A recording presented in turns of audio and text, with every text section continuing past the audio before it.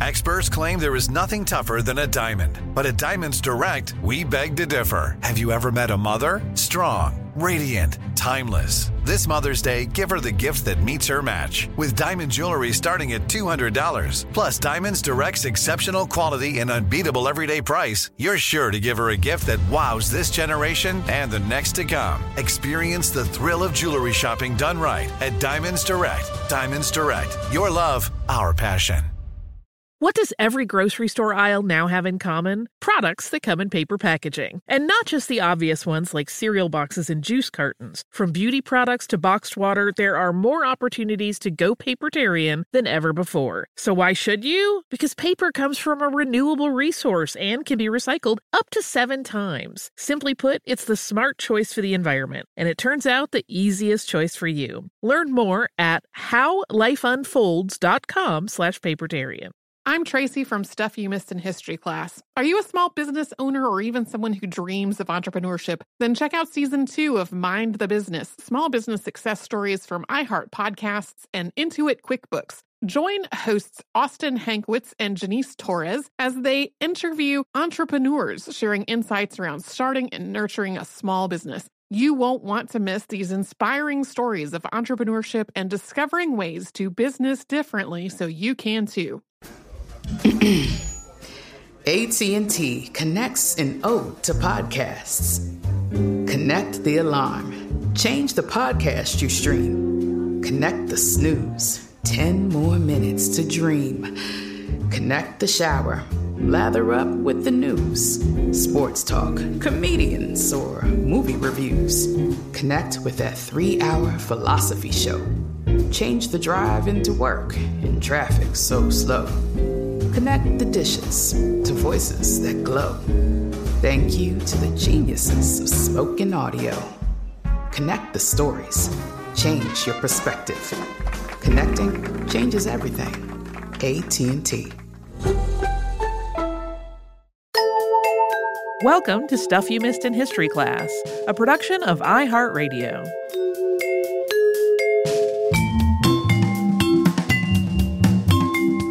Hello and welcome to Casual Friday. I'm Holly Fry. I'm Tracy V. Wilson. Tracy, this whole week was Wacky Spy Week.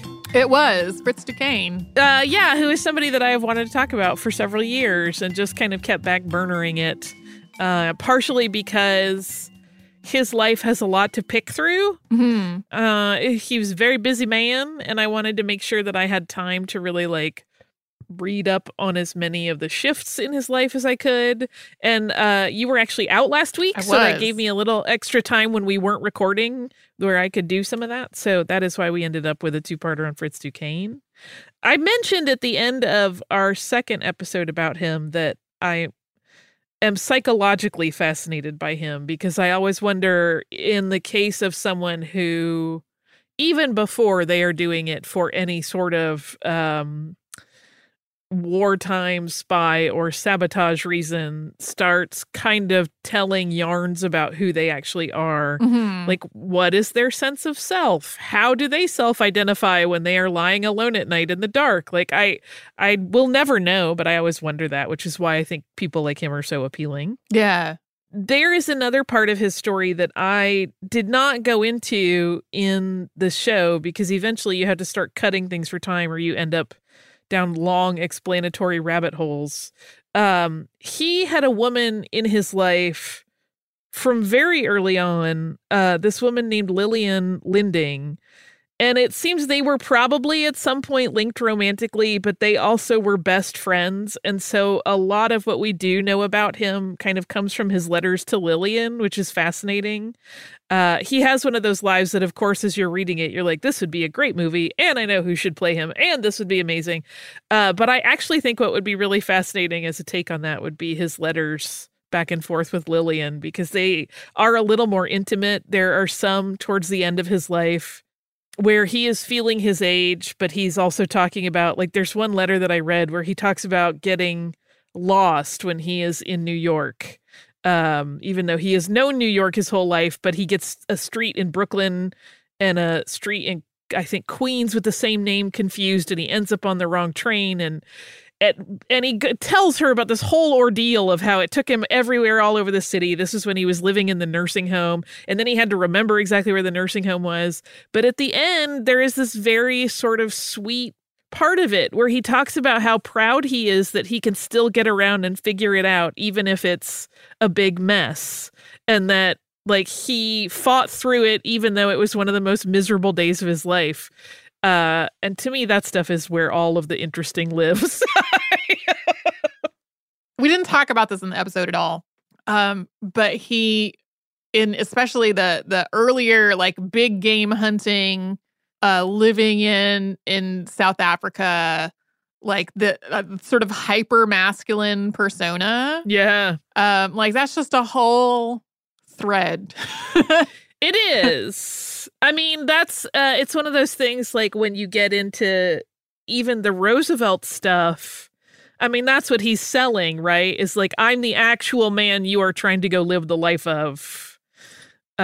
Which is as you said, that's a whole thread. It's a whole thing. Yeah, it is really, really fascinating. There are it's easy to find a lot of sympathetic sounding articles when you talk about the occupation of Transvaal, in particular by the British, on the side of the Boers, because they are just defending their way of life. That life involves slavery. Yeah. Slave trade. Like, it's very funny. I mean, you will even find pretty modern write-ups where they're like, you know, the Boers were really a gentle people. They were very Christian, blah, blah, blah. And I'm like, but plus really into slavery. What? And then that whole thing was also like just part of European colonialism in South Africa, which like is its own layer of stuff that gets kind of glossed over, I think. Definitely not all the time, but in the accounts that are sort of like, oh, they were simple farmers and they were just trying to make their living. It's like, well, colonialism and slavery, like there's a lot going on there. They were defending their life from Britain, and really Britain was just doing a larger scale version of what they had done to the populations that already lived in those places. Right. Yeah, it's very problematic in that regard. It's interesting, this idea that Duquesne hated Britain so much he would do anything to hurt them. Yeah, including siding with Nazis. Yeah. It's a really weird thing. There is, in that, one of those biographies I read that I mentioned, because there are two primary ones. One is that one, which was written in the 90s. The other is a biography that came out when Duquesne was still alive, before the Nazi involvement, so there's no real mention of it. But there is sort of like he didn't really seem to buy into the whole, like, pure-blooded Aryan race thing or any of that. He just wanted to hurt Britain. And it's like, yeah, but at what cost to, like, his humanity and morality? But that didn't ever seem to be a factor in any of the discussion or any of his decisions. Right. I mean, it comes up when his girlfriend calls a reporter and goes, I am Jewish and did not know he was collaborating with pro-Nazi groups. This is a problem. Clearly, he didn't see the conflict there.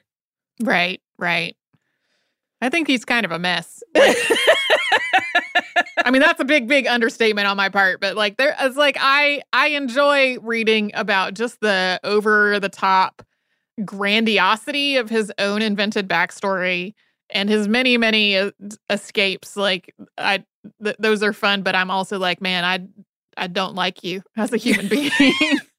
Well, I think we've stumbled upon what the real problem is, right? There's no morality driving it other than this one thing, which is that he hates Britain. And clearly horrible things happen to his family at the hands of British soldiers.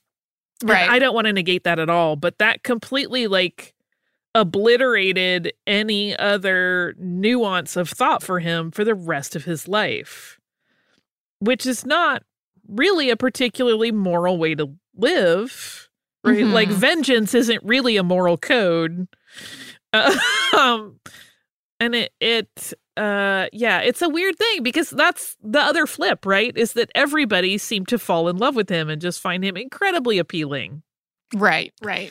I feel like kind of like we're lucky that his only plan was this vengeance thing, because he seems like the kind of person who, in that time, I don't think it would work today. If he had wanted to take on greater power, he probably could have. Mm-hmm. And then heaven only knows what would happen. I certainly wonder, and I'm sure many other people do, if there were always explosives in that giant iron case. Yeah. Like if he left New York potentially knowing he might need explosives, or if there actually was film and then he switched that out for explosives and claimed that he had lost the film, because the film still would have cost him something. So even if he had to jettison it to make room for a bomb, I can see why he wanted to go after the insurance money. Right. It's a weird combination, though, right? Of these sort of very grandiose plans, really going after a world power, and also always hustling to make a buck. And that, to me, is the fascinating juxtaposition as well for him, right? This is part of the puzzle of what makes him like a creature where you're just like, what even are you? How do you live your life? How does any of this function or work? Fritz Duquesne. So if anybody wants to write that screenplay, I'm happy to help, because I'm completely enthralled, problematic though he is. I just find myself making the big eyes of like, I really wish I could travel back in time and talk to him for like a minute. You're like, dude, what was your deal? Fritz, are you okay? I know you're not, but yeah. I also am really, I mean, here's the thing. On some level, you have to admire that level of bravado, Mm-hmm. right? That he can convince medical doctors that he has actual things wrong with him. Right. Is an achievement. But again, also, hey, you killed people with your horrible behavior. Yeah. And sided with Nazis. That's where I keep getting. Oh, I'm even before that. I'm like the dudes on the Tennyson, and even like these stories of him like killing people as a kid. Right. In this, conflict that is born inherently of racism.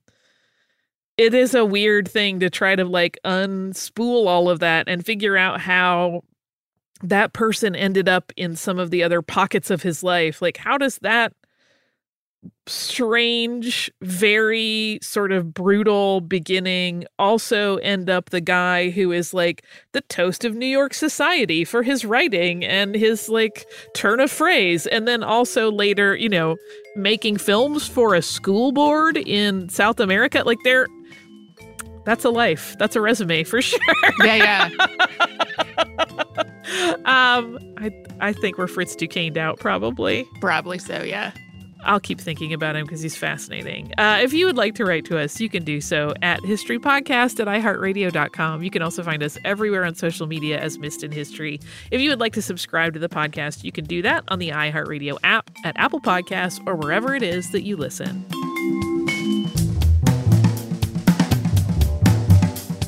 Stuff You Missed in History Class is a production of iHeartRadio. For more podcasts from iHeartRadio, visit the iHeartRadio app, Apple Podcasts, or wherever you listen to your favorite shows.